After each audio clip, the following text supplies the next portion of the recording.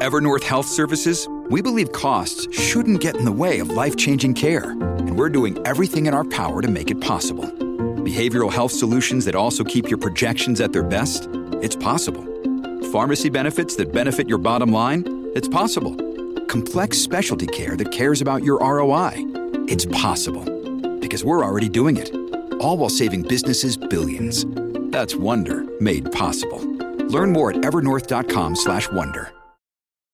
Families have a lot going on. Let Ollie help manage the mental load with new cognitive help supplements for everyone 4 and up, like delicious Lolly Focus Pops or Lolly Mellow Pops for kids. And for parents, try 3 new Brainy Chews to help you focus, chill out, or get energized. Find these cognitive health buddies for the whole fam at ollie.com. That's OLLY.com. These statements have not been evaluated by the Food and Drug Administration. This product is not intended to diagnose, treat, cure, or prevent any disease.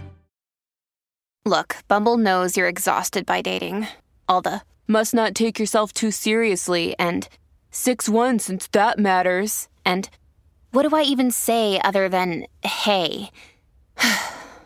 Well, that's why they're introducing an all-new Bumble, with exciting features to make compatibility easier, starting the chat better, and dating safer. They've changed, so you don't have to. Download the new Bumble now. Welcome to the New Books Network. Hello, and welcome to the New Books Network in Sex, Sexuality and Sex Work. I'm Victoria Holt, and I'm a PhD student at the University of Roehampton, and today I'll be talking with Nikki Smith, Senior Lecturer in Political Science at the University of Birmingham.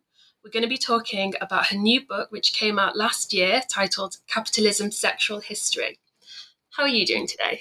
I'm really well. Thank you so much for talking with me today. Oh my God, it's my absolute pleasure. I'm really excited because I think as soon as I read this book, I emailed you just telling you how much I loved it. And it's wonderful. And I read it in I think about a week because it doesn't read like a weighty academic textbook. But the first thing I want to ask is the first words in the book, right at the top of the acknowledgements, was you saying that writing the book has a really long history. So can you maybe tell us a little bit about yourself, your previous research, and how this book came to be? Thank you so much. Thank you so much for your kind words. It was a really hard process writing this book. So I've got that as the first line because it was such a struggle. It took I think over a decade to come to fruition. But in terms of, I guess, the backstory, so I was trained in the field of international political economy, or IPE, but I wasn't really focusing on anything really to do with gender and sexuality because I'd been trained to think about the global political economy in terms of these really abstract entities called states and markets. So with the political bit meaning states and the economic bit meaning markets. And so there wasn't really any space there to think or write about messy stuff like bodies and sexuality. But outside of academia, the stuff that I really cared about was the gender and sexuality stuff. And I was really lucky that this brilliant scholar called Laura Shepherd came to work in my department and introduced me to tons of feminist writing. And so through that, I discovered the incredible work of people like Shirin Rai, Spike Peterson, Anna Angathangelou and Gillian Youngs, and they painted a completely different picture of the global political economy, so global capitalism. And they painted a picture not of kind of abstract states and markets, but of a sphere with real, actually existing human beings inhabiting it. And they began with, rather than erased, embodied inequalities, not just gender, but also sexuality, race, disability, territory, and so on. And this completely shifted my thinking and opened up a whole new world for me in terms of how to think about global capitalism. So that was the field of feminist political economy. And this book very much emerged out of that journey, and it wouldn't have been possible without the contributions of all of these feminist political economists.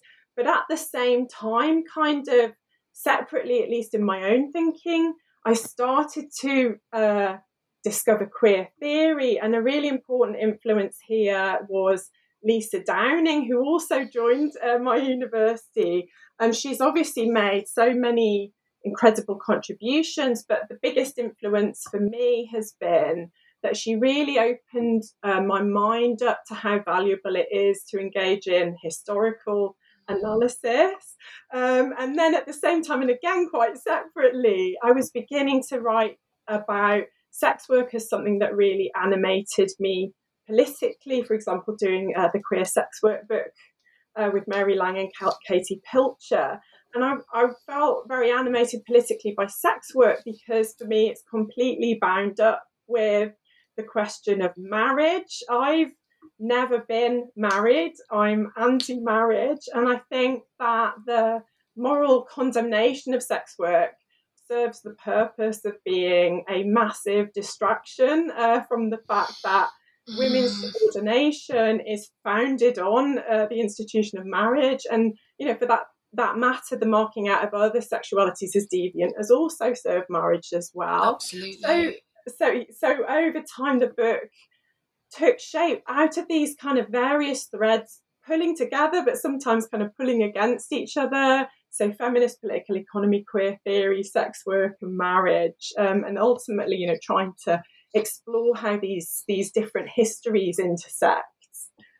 Cool, because I could see Lisa Downing's influence in the book. I'm a huge fan of her stuff as well, and her because she also really pulls on Foucauldian ontology to look at how bodies and ideas are constructed. I'm going to go to my second question first because I think this is quite integral to what you were saying. The chapter, I think it's called The Rise of a New Sexual Order. I think it was that chapter. You talk about the regulation of the homosexual body and the racial colonized body. And you hold these two bodies up along with the prostitute's body as deviations from the norm and therefore the implications for public health. I think there is a lot of rhetoric around the sex working body as being this vector of disease. That's something we see a lot. It's definitely something that's come up again during COVID. Who are these disgusting sex workers to keep working? Don't they know what risks they're running? But when you talk about the homosexual body and the racialized, colonized body and any of these other deviant bodies, is this one of the ways that queering international political economy was integral to your argument? And could you maybe explain what you mean when you talk about queering political economy? Because I know that was also a huge part of your book. Yeah. So I'm so glad that you picked up on those threads, as you know, they were really, really important to the book. So I'll maybe try and take some of them in turn, if that's Sure. okay. So, I don't think I've asked you actually what the book is about. I think I might have even forgotten to ask you that. Oh, so the book is it's trying to offer it's trying to bring together the history of capitalism with the history of sexuality. So it's trying to argue that we actually we can't understand one without the other, because they have tended to be treated as very separable. So IPE would focus on capitalism but not look at the sexuality stuff, whereas queer theory often has focused on sexuality but not always engaged with questions of capitalism. So it's sort of trying to bring together those fields, but also those concerns. And I sort of try to tell this story not by offering a kind of all-encompassing, here is the history of capitalism and sexuality, but rather trying to offer quite a specific one, trying to ground the analysis and kind of anchor it in a specific site. And the site I focus on is the history of sex work in Britain. So that's where sex work comes in, because I had anxiety, because anyone doing a big writing project knows that it's such an integral part of the process is the anxiety. Is this going to come together? And I had worries throughout, is this a story of sex work or is this a story of capitalism? And it was really towards the end that I realised that I couldn't tell the story of capitalism without the story of sex work. So it kind of came together, but that wasn't until, later in the stage of writing it. Sure. So sorry for that deviation, but let's bring it back to that question about how holding up the prostitute body and the homosexual body and the racial colonized body, is that one of the ways that queering international political economy was central to your argument? Yeah. So my primary aim was to view capitalism, sexual relations through the lens of sex work, and so as part of that, I do often focus on what has been called, deviant heterosexuality. But an important thread that nevertheless does run through the book is how, the histories of sex work are very kind of entangled with LGBTQ histories. And so looking at the regulation of the homosexual body is, really something I was really interested to learn about and to write about. And as scholars such as Cynthia Weber have shown, we can't understand the kind of the homosexual body without bringing in the racialized colonial body too. So these figures kind of coalesce. So, for example, in the 19th century, homosexuality or same-sex sexuality started to become more thinkable, something that could exist for sexologists at least. But this was in ways that, it was thinkable for some homosexual bodies, and in particular the white middle-class homosexual body, so long as it was kind of sexually chaste. But this was in turn made possible by marking out the more tolerable figure of the homosexual from what Cynthia Weber would call deviant, the deviant homosexual, and especially the colonial others, but also male sex workers as well. And indeed, colonial men and masculinities were often associated both with homosexuality and with sex work. And these discourses also connected with, questions of public health, as you've said, with these deviant figures represented as a kind of threat to the vitality and health of the nation, read in turn as the English race. And of course, more widely, it's so important to think about how capitalism's sexual history is itself a story of colonialism. In that colonialism was if not the central mechanism through which capitalism could come to dominate globally. So I guess in terms of the book's agenda of trying to queer IPE, I guess what I was trying to do was to bring together these disparate threads. I keep on using the term threads, but it's because I do imagine it as a kind of like a tapestry somehow.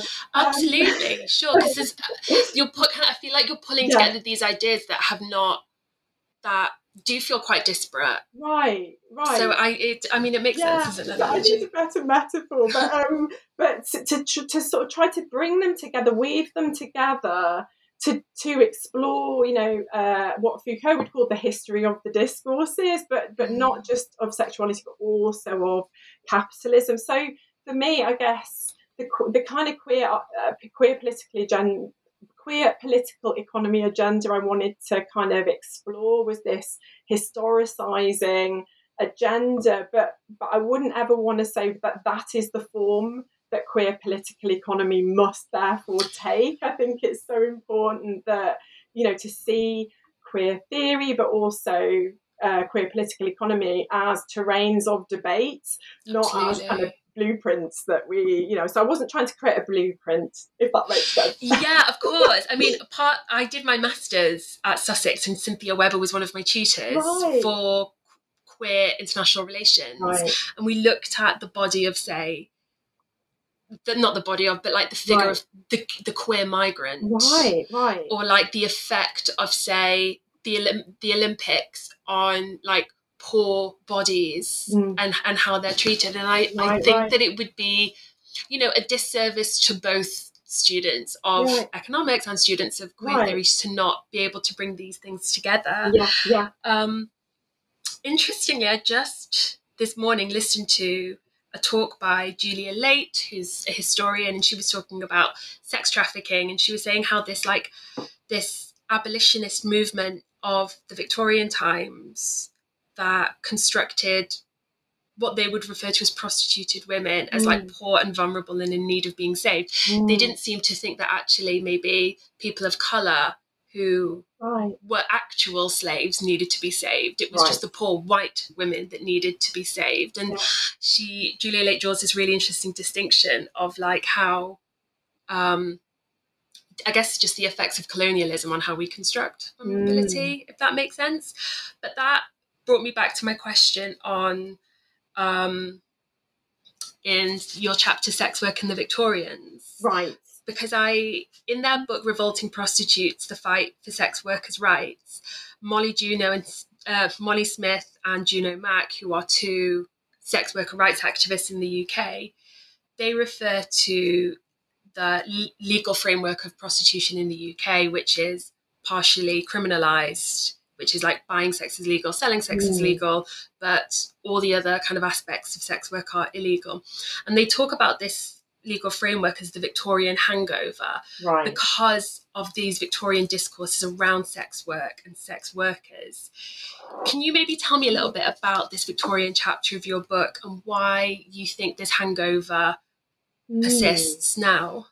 It's such a brilliant term, Victorian hangover. It really captures the interconnections. So in that chapter of the book, chapter 3, what I guess I was trying to do overall was to look at how is it that sex work, was made into, quote, the greatest social evil ever in the 19th century, because prior to then it had been positioned as a kind of threat to the social order, but it hadn't been constructed as a kind of threat to the vitality of the kind of English genus, or is that how you pronounce it? Might be genus.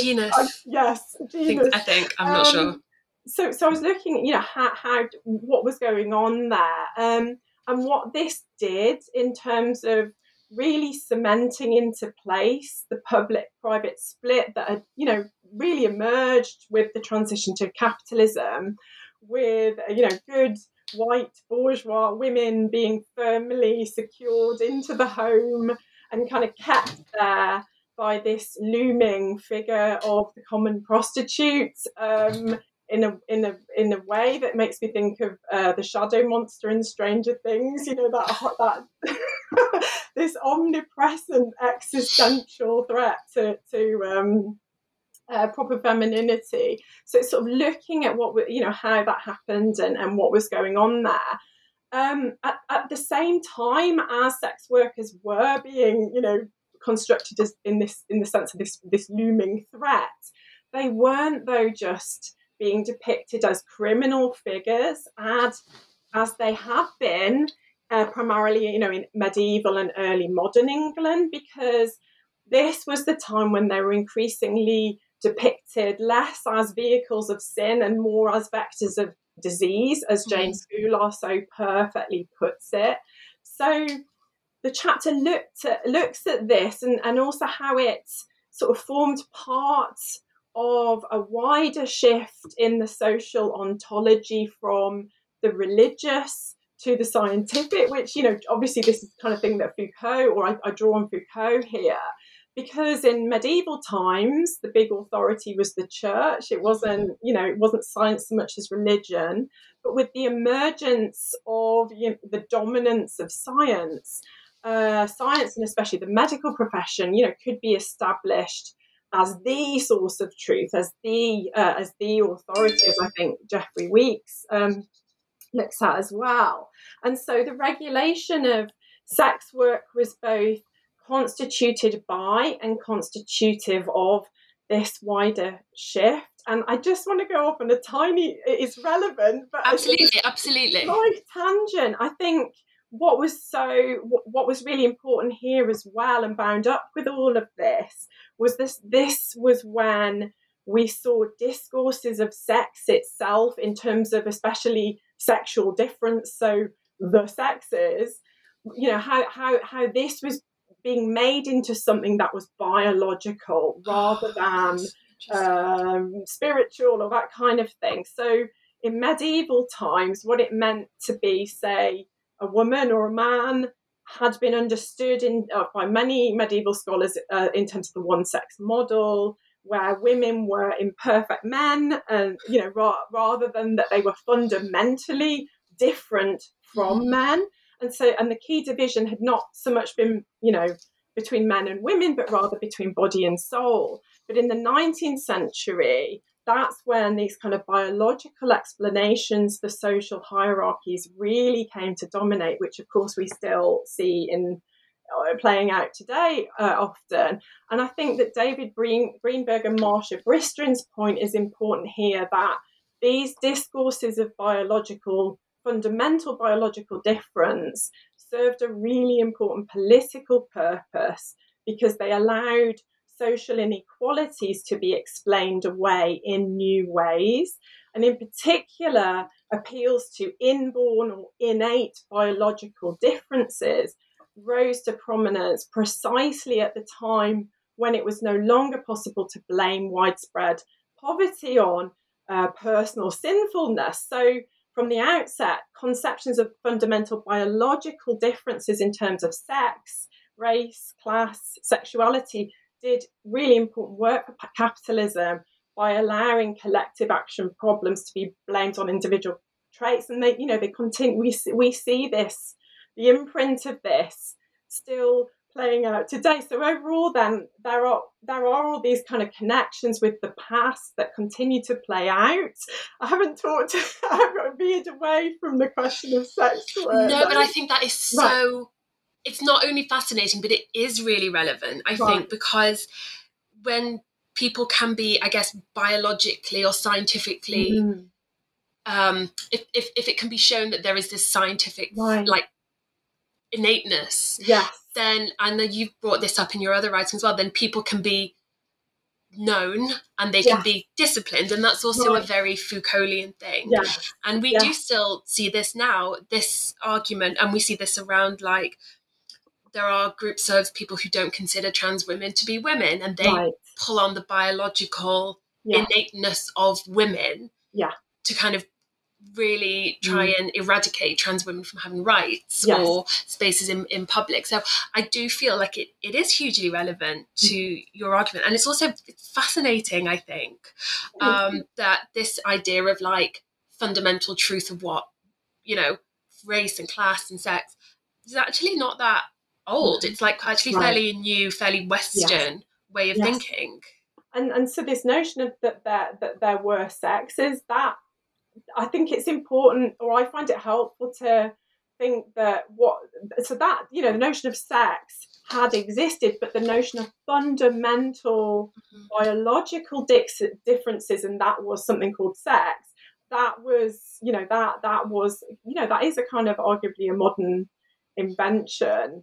So sorry, I'm worried that I've moved too far away from sex work there. No, it's fascinating. I think that, it's interesting because to me, when we talk about sex work, it can never really just be about sex work. And I think that actually the figure of the sex worker is such an interesting figure to look at. And I say it sounds objectifying, like I say this as someone that has been a sex worker for like 10 years. I think that the figure, because I look at the body of the sex worker in like a neoliberal context, and I think that you can say, well, in some ways the sex worker is this ideal neoliberal subject because she's self-actualizing and she earns her own money, and I'm using gendered terms here. I know that it's not just women that sex work, but also there are these like neoliberal responses to sex work that are quite moralistic and quite punitive. So I feel like when we talk about sex work, sex or sex workers, it can never really just be about that.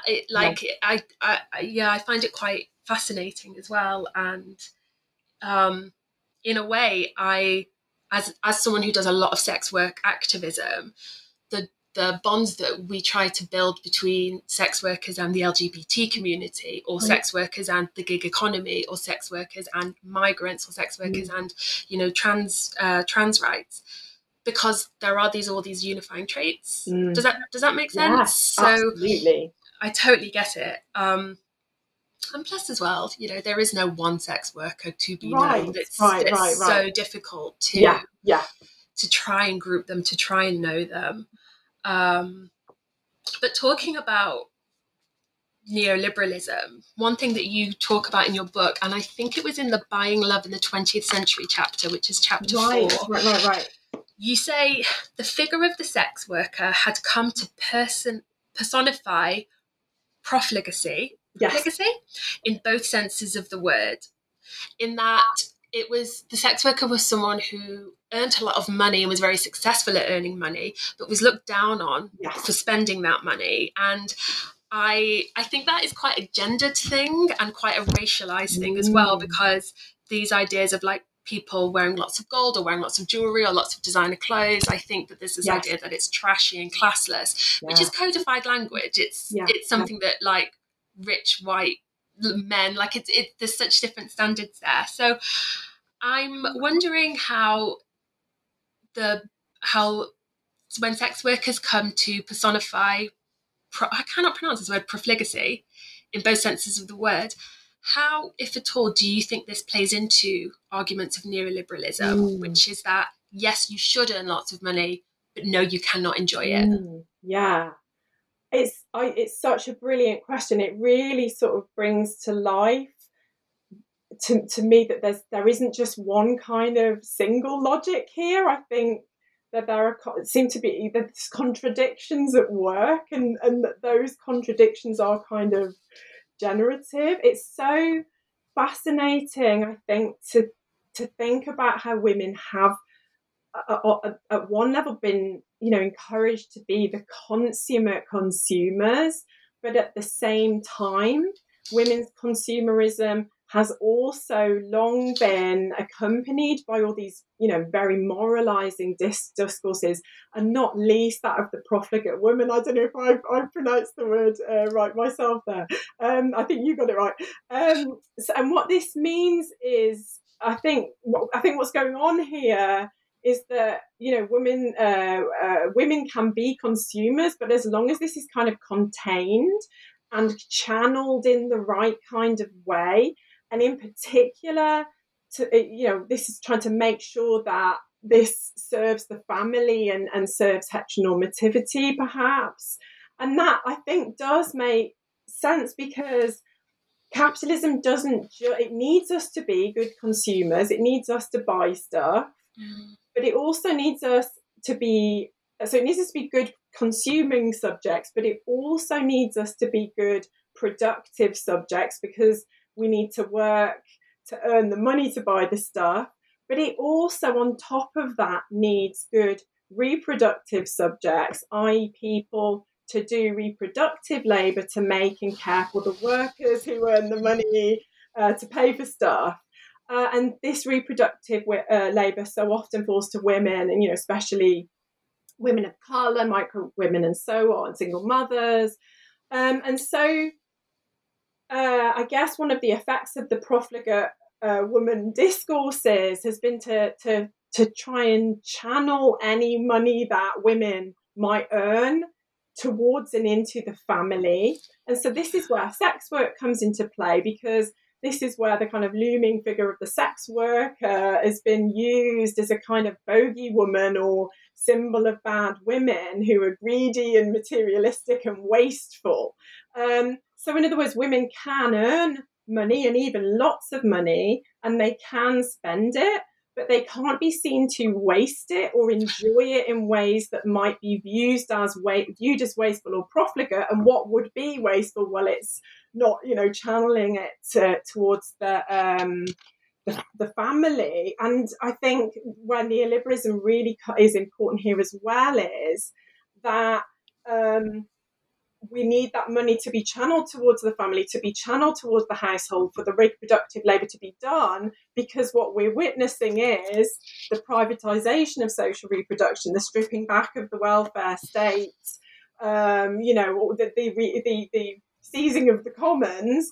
And so what is left is households, families to do, this reproductive labour. So I think my sense is that those are the kind of forces at work. So yes, women can spend money, but it has to be in the right kinds of ways. And even spending money on self-care. But what are women exercising self-care for? It's so that they can, not go back under the weight of the patriarchy. Absolutely. To do all the, reproductive labour. Absolutely. It's interesting because, like, I'm a woman and I've chosen not to have children. Right. And a few years ago, I got sterilised because I knew I didn't want to have children. And it was a decision I made. And I didn't think, and I still don't think it's particularly controversial, but, I was sex working at the time. I was earning lots of money. And there is this scene as like, well, if you're not having children and you're using all that much, spending all that money on yourself, that's quite selfish. And it's like there was kickback to certain choices that I'd made. And it's interesting as well, because when you talk about women should spend the money on the family, I'm doing a lot of research at the minute around sex work and motherhood. And these seem to be two very different, very disparate identities, that you cannot be a good mother if you're sex working. And if you're sex working, you cannot choose to be a mother. So being a sex worker who earns lots of money, of course, they're not going to spend it on the family, because it's wrong of them to have children. We still see this now, like for a lot of outreach services, if sex workers have children, for some it's a real safeguarding issue. Yes. Even though one doesn't necessarily kind of impact the other. And this kind of leads me to my next question, which is something that I think about quite a lot. And you write that the heteronormative family was the source of love, affection, and emotional security, the place where our need for stable, intimate human relationships is satisfied. And prostitution has been constructed as everything that is insecure, unstable, unintimate, and above all, a distortion of love.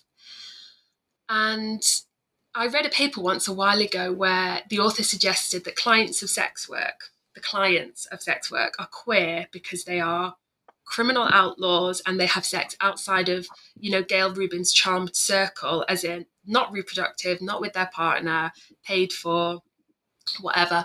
And I've always maintained the opposite of these two positions. Like I've always believed that actually, and I do think that other sex workers agree with this position. I've got friends who have we've spoken a lot about this, that sex work actually allows the capitalist heteronormative family to stay together, because not that it's a social good. I think it's really important that I'm just like, it's not, sex workers are not providing a social service, nor can we expect them to think of themselves in that way. That's not what I'm saying. But what I'm saying is that men who have an excess of money, who do not want to risk disrupting their family unit, will go and pay for sex from a sex worker, because that is separate. There's no there's no risk of disrupting the family unit. So it actually maintains it rather than the risks of an affair. So I wondered what your thoughts were on this. If they went either way, you might not have any thoughts on this at all.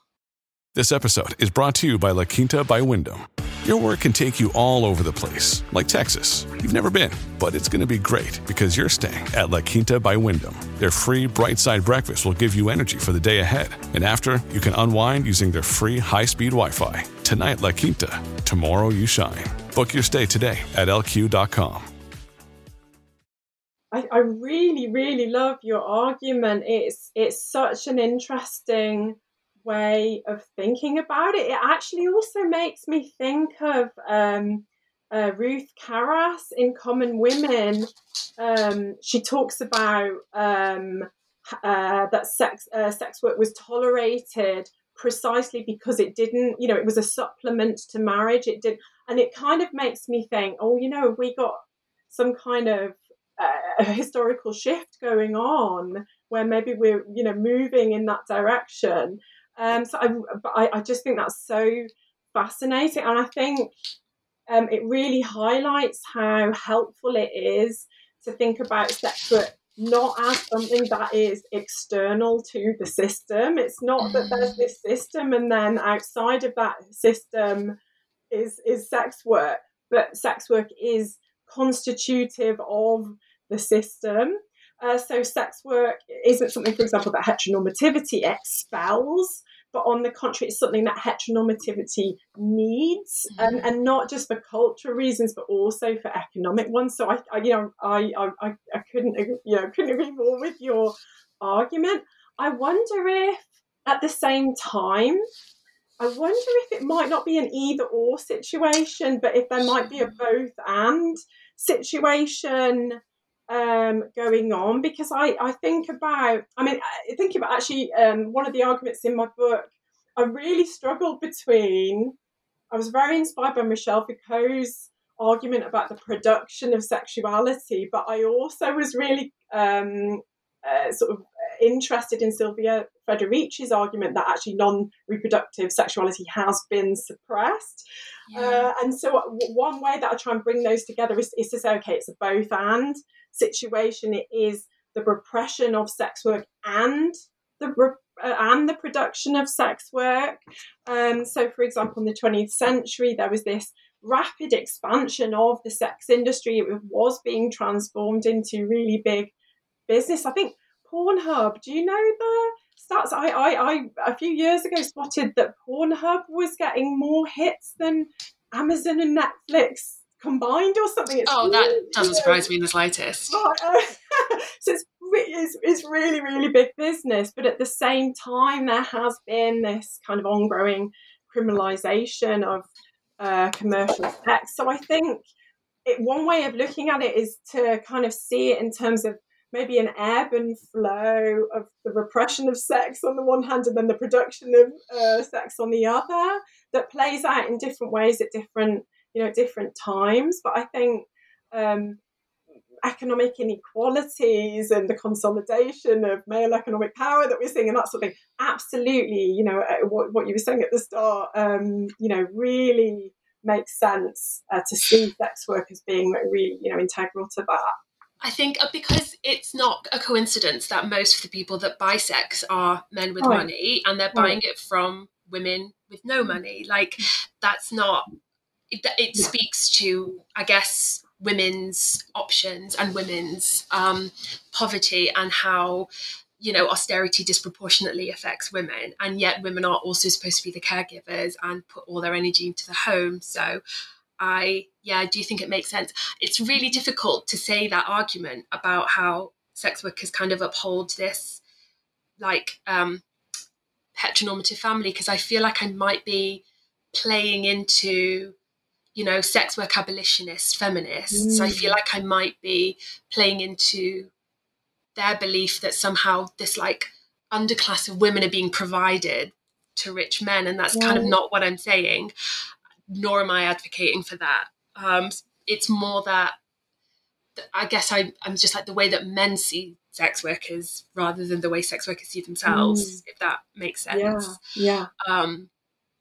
I'm going to move on to one of my favourite parts of the book, which is when you talk about the Magdalene hospitals. And a friend of mine wrote her thesis. She's a social historian on the Magdalene hospitals and the Magdalene laundries of Ireland, and the kind of women that were put there and why they were put there. And in, I think it was chapter 2, The Rise of the New Sexual Order, when you talk about the Magdalene hospitals, and then you say how in reality they weren't places where women were looked after. They were places where women were put to work and forced to undertake manual labour, and confessions were deemed to be an absolute essential part of their rehabilitation into good women.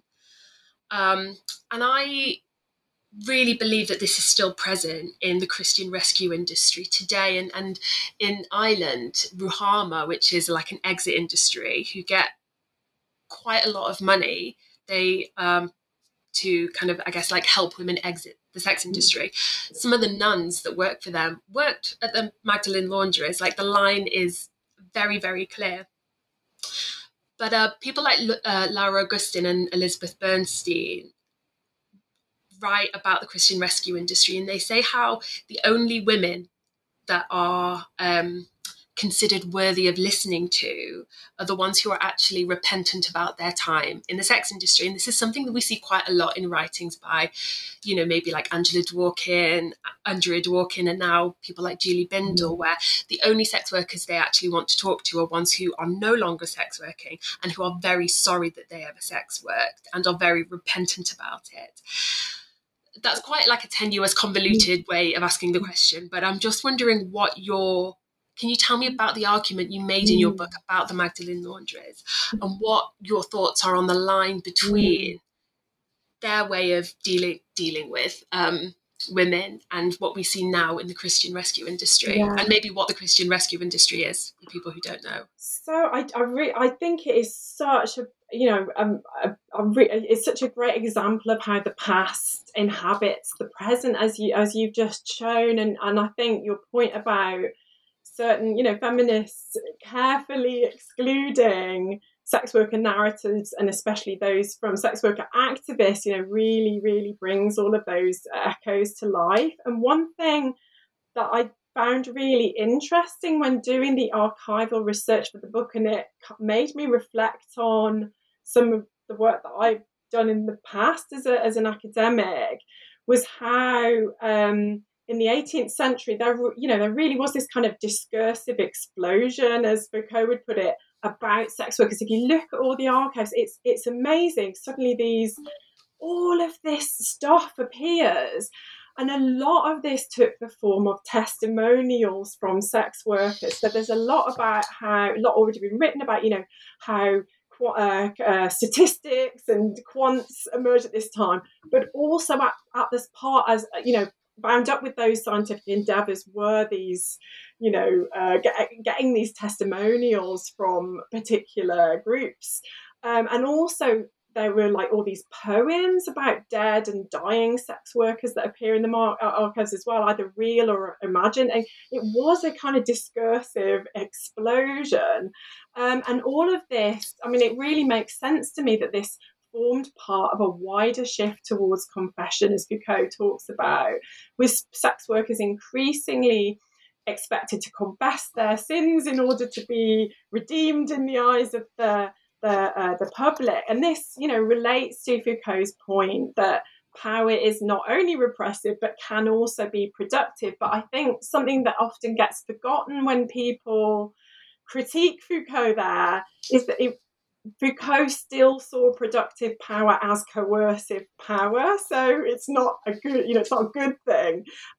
It's just, productive power is more hidden and sneaky form of coercion. So either way, we can see sort of confession as being coercive.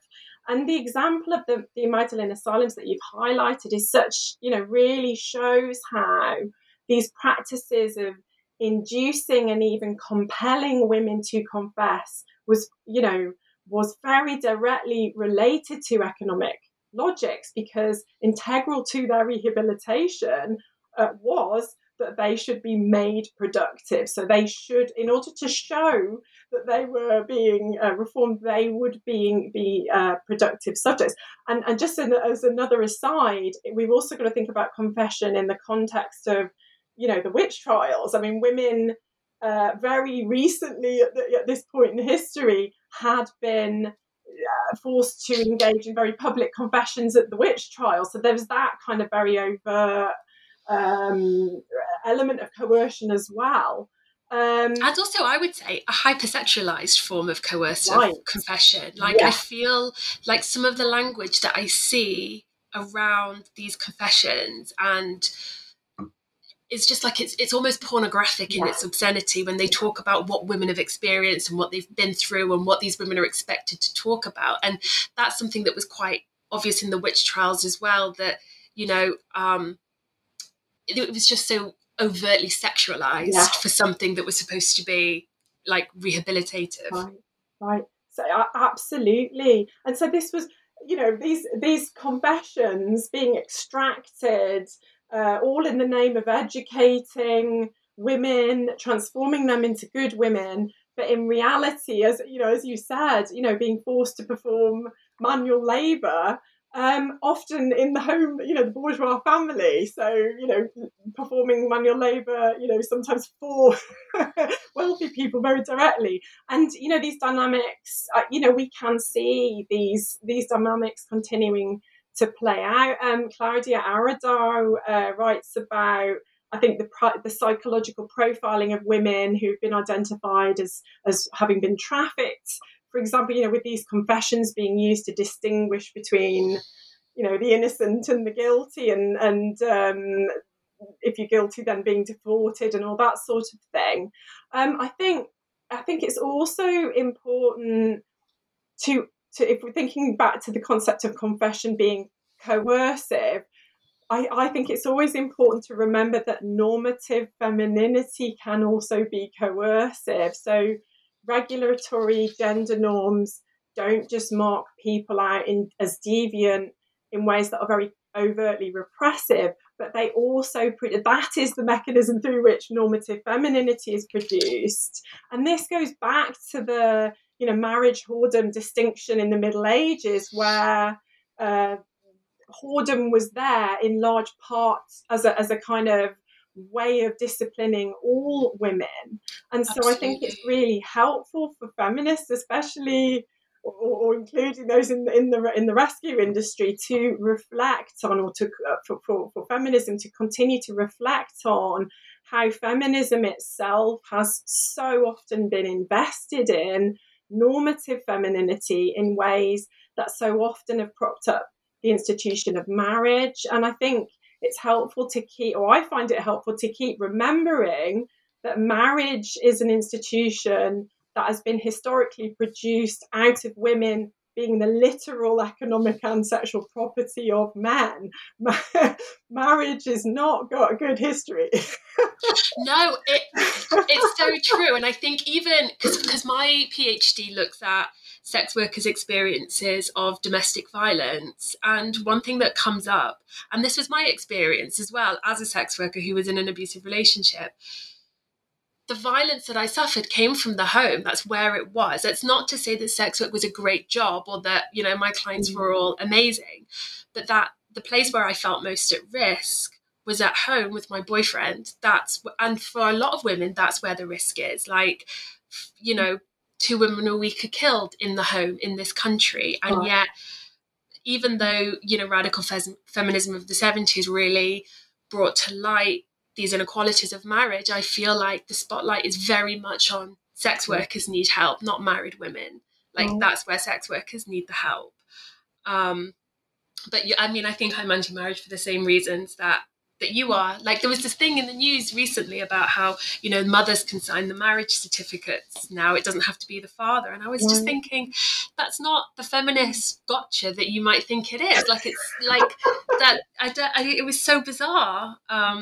Not that I'm mocking married people, but it was just it wasn't a win, I think, for feminism at all. But I think that's so interesting. I'm going to move on to, I think it's the last chapter in your book, which is Deviant Heterosexuality in Austere Times. And it's here that I think you make the most devastating argument of the book. And I feel like there's quite a lot we can talk about, but one of the things you talk about in this chapter is you write about how if we know or if we understand that women enter the sex industry because of a lack of other economic options, when poverty or austerity are not mentioned or not spoken about in Home Office reports or governmental reports, or even the research and publications of abolitionist feminists, you show how the interconnections of poverty and sex work are noticeable only by their absence. And as someone that does a lot of sex worker activism, the main thrust of sex worker activism in this country is abolish poverty, don't abolish prostitution.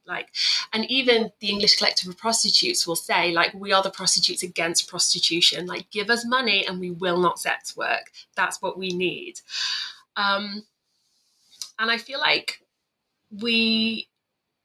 one of the main areas of literature that you pull on in this chapter is sex work activism and sex worker writings. And I think that's partly because it's so contemporary as well. But I am going to kick off asking about this chapter by saying, how did you engage with sex worker activist arguments? And what, if anything, can academics learn from the literature of sex worker activism? Thank you so much. I'm so happy that you've asked me this, because one of the big anxieties I had with the book was that I wasn't centering enough the voices of sex worker activists throughout it. And so I'm so glad that it doesn't therefore read as if I haven't been, incredibly influenced by sex worker activism. And I would see sex worker activists as the voices who have most openly and consistently challenged the economy-sexuality dichotomy that I tried to interrogate. So while the book doesn't focus empirically on sex worker activism, it's absolutely shaped politically and theoretically by sex worker activism, in that it sets out to try to contribute to that wider project of exposing and contesting deep-rooted assumptions that sex is something natural and beyond the political, beyond history, and this notion, therefore, and indeed beyond the economic. So, in other words, that sex cannot be work. Hence, that economic and sexual practices are fundamentally separable from each other. And more widely, I think your question sort of leads me to reflect on the different kinds of engagements that academic work can involve. They can be theoretical, empirical, methodological, ethical, political.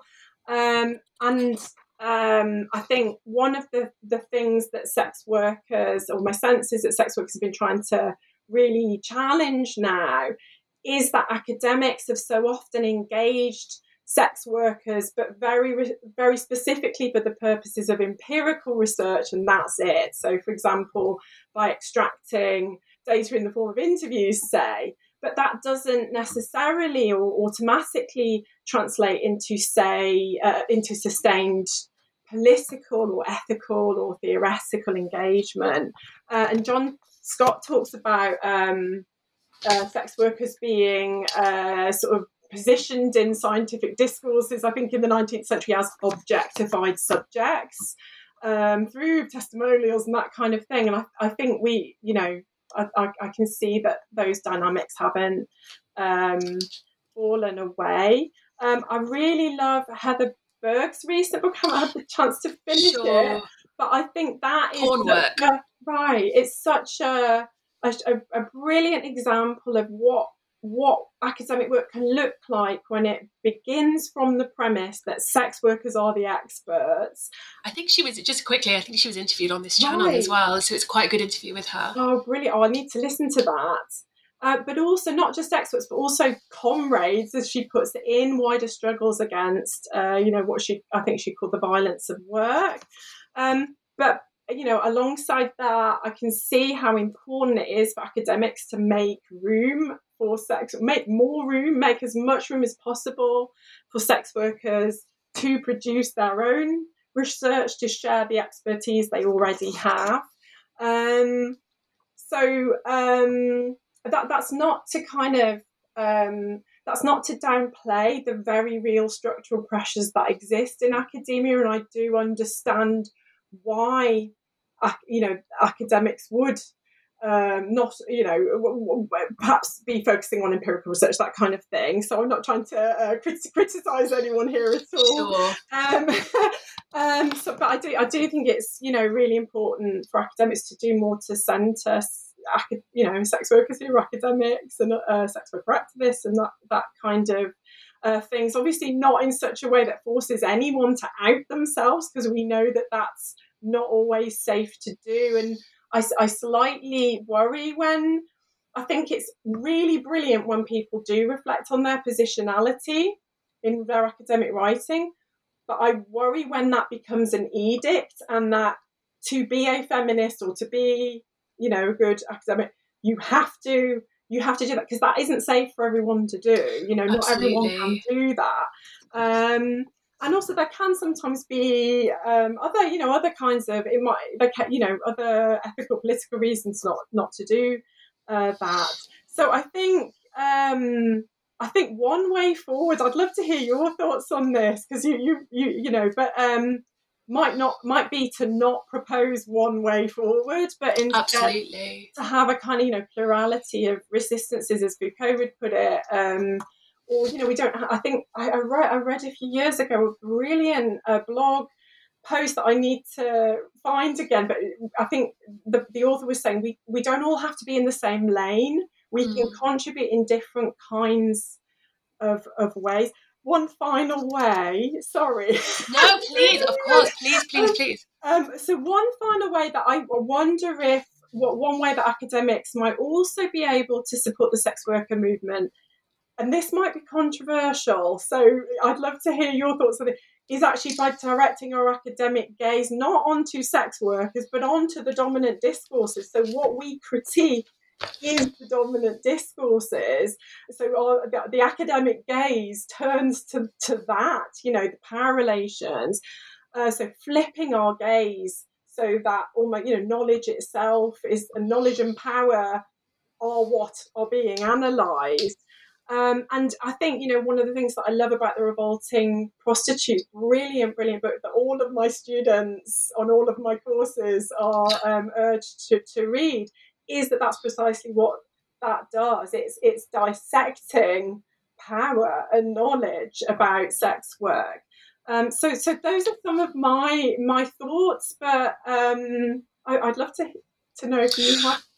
No, I mean, I think that I loved your point when you say that instead of directing the gaze at the sex worker, it should be at the dominant discourses, because I was talking with a few friends, and we're all kind of PhD students, and we've all had history in the sex industry as well. And we were saying how a lot of research on the sex industry tends to be based, of course, on the research that preceded it, which means that certain discourses keep being repeated and certain areas are constantly being overlooked, like, say, sex work and motherhood, or, you know, sex work and kinship and the friendships that we have, and sex worker activism is very overlooked in research. And one of the reasons for that is because a lot of the researchers are not sex workers themselves, and their only knowledge is based on other previous research. And so these discourses, it's very easy to see where they come from. And it's also, I guess, you know, that has a lot to do with where funding is allocated and what funders see as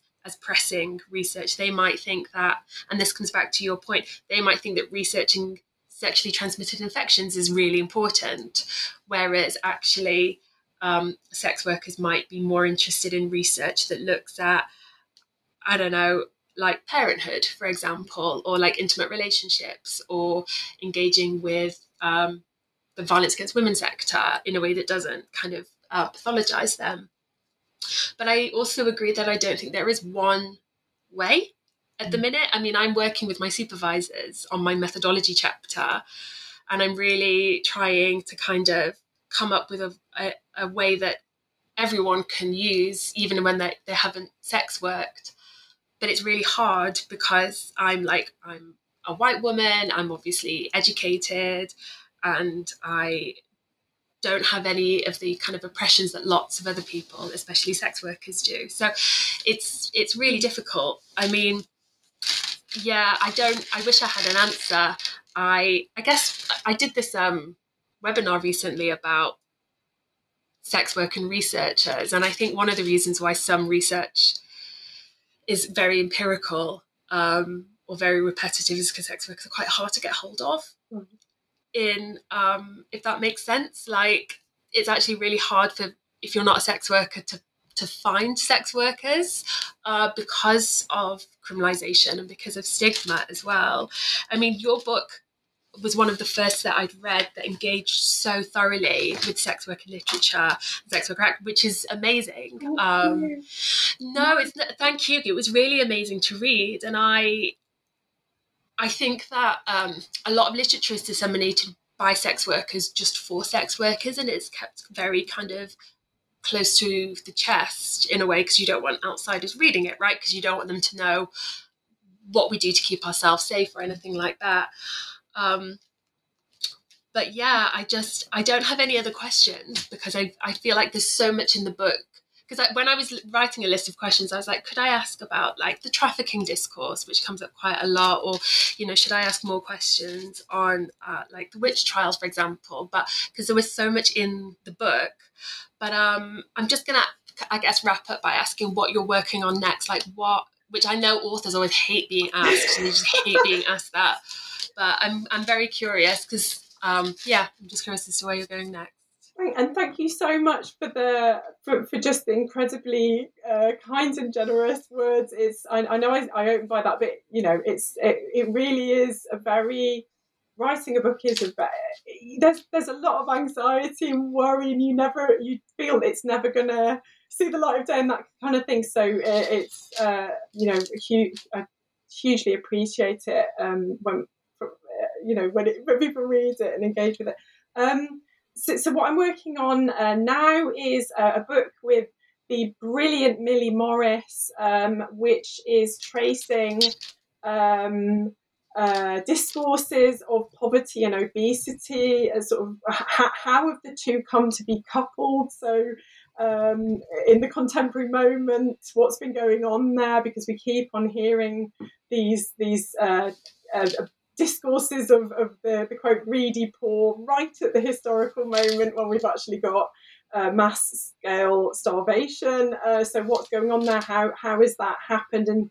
And sort of looking at how that has been historically produced. Fabulous. Thank you so much. Thank you.